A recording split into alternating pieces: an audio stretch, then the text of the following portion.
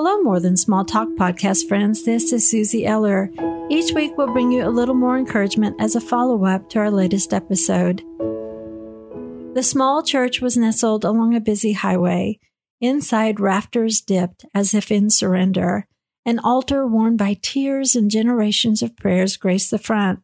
I was 17 years old.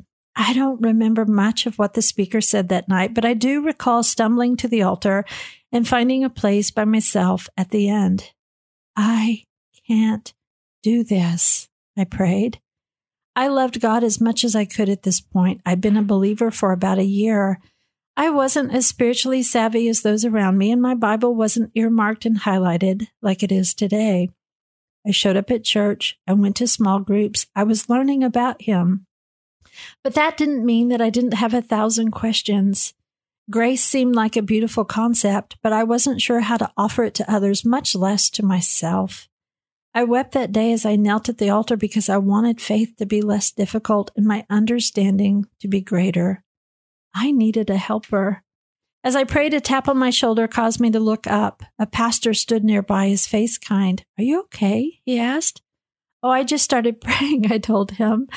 "No, sis, you've been at the altar for 2 hours. We saw the Holy Spirit doing a work in you, and we waited."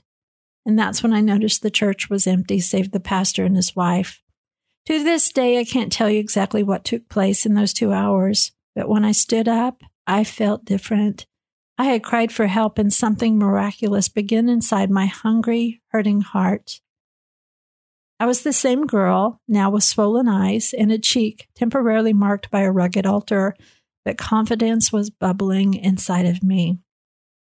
In Luke 24:49, Jesus said, "And now I will send the Holy Spirit just as my Father promised." Hey friend, you have a helper, a Holy Spirit who lives inside of you. Don't be afraid to ask the helper for what you need. You can find out more in my book, The Spirit-Led Heart, Living a Life of Love and Faith Without Borders. Thanks for joining. We'll have another More Than Small Talk episode for you soon.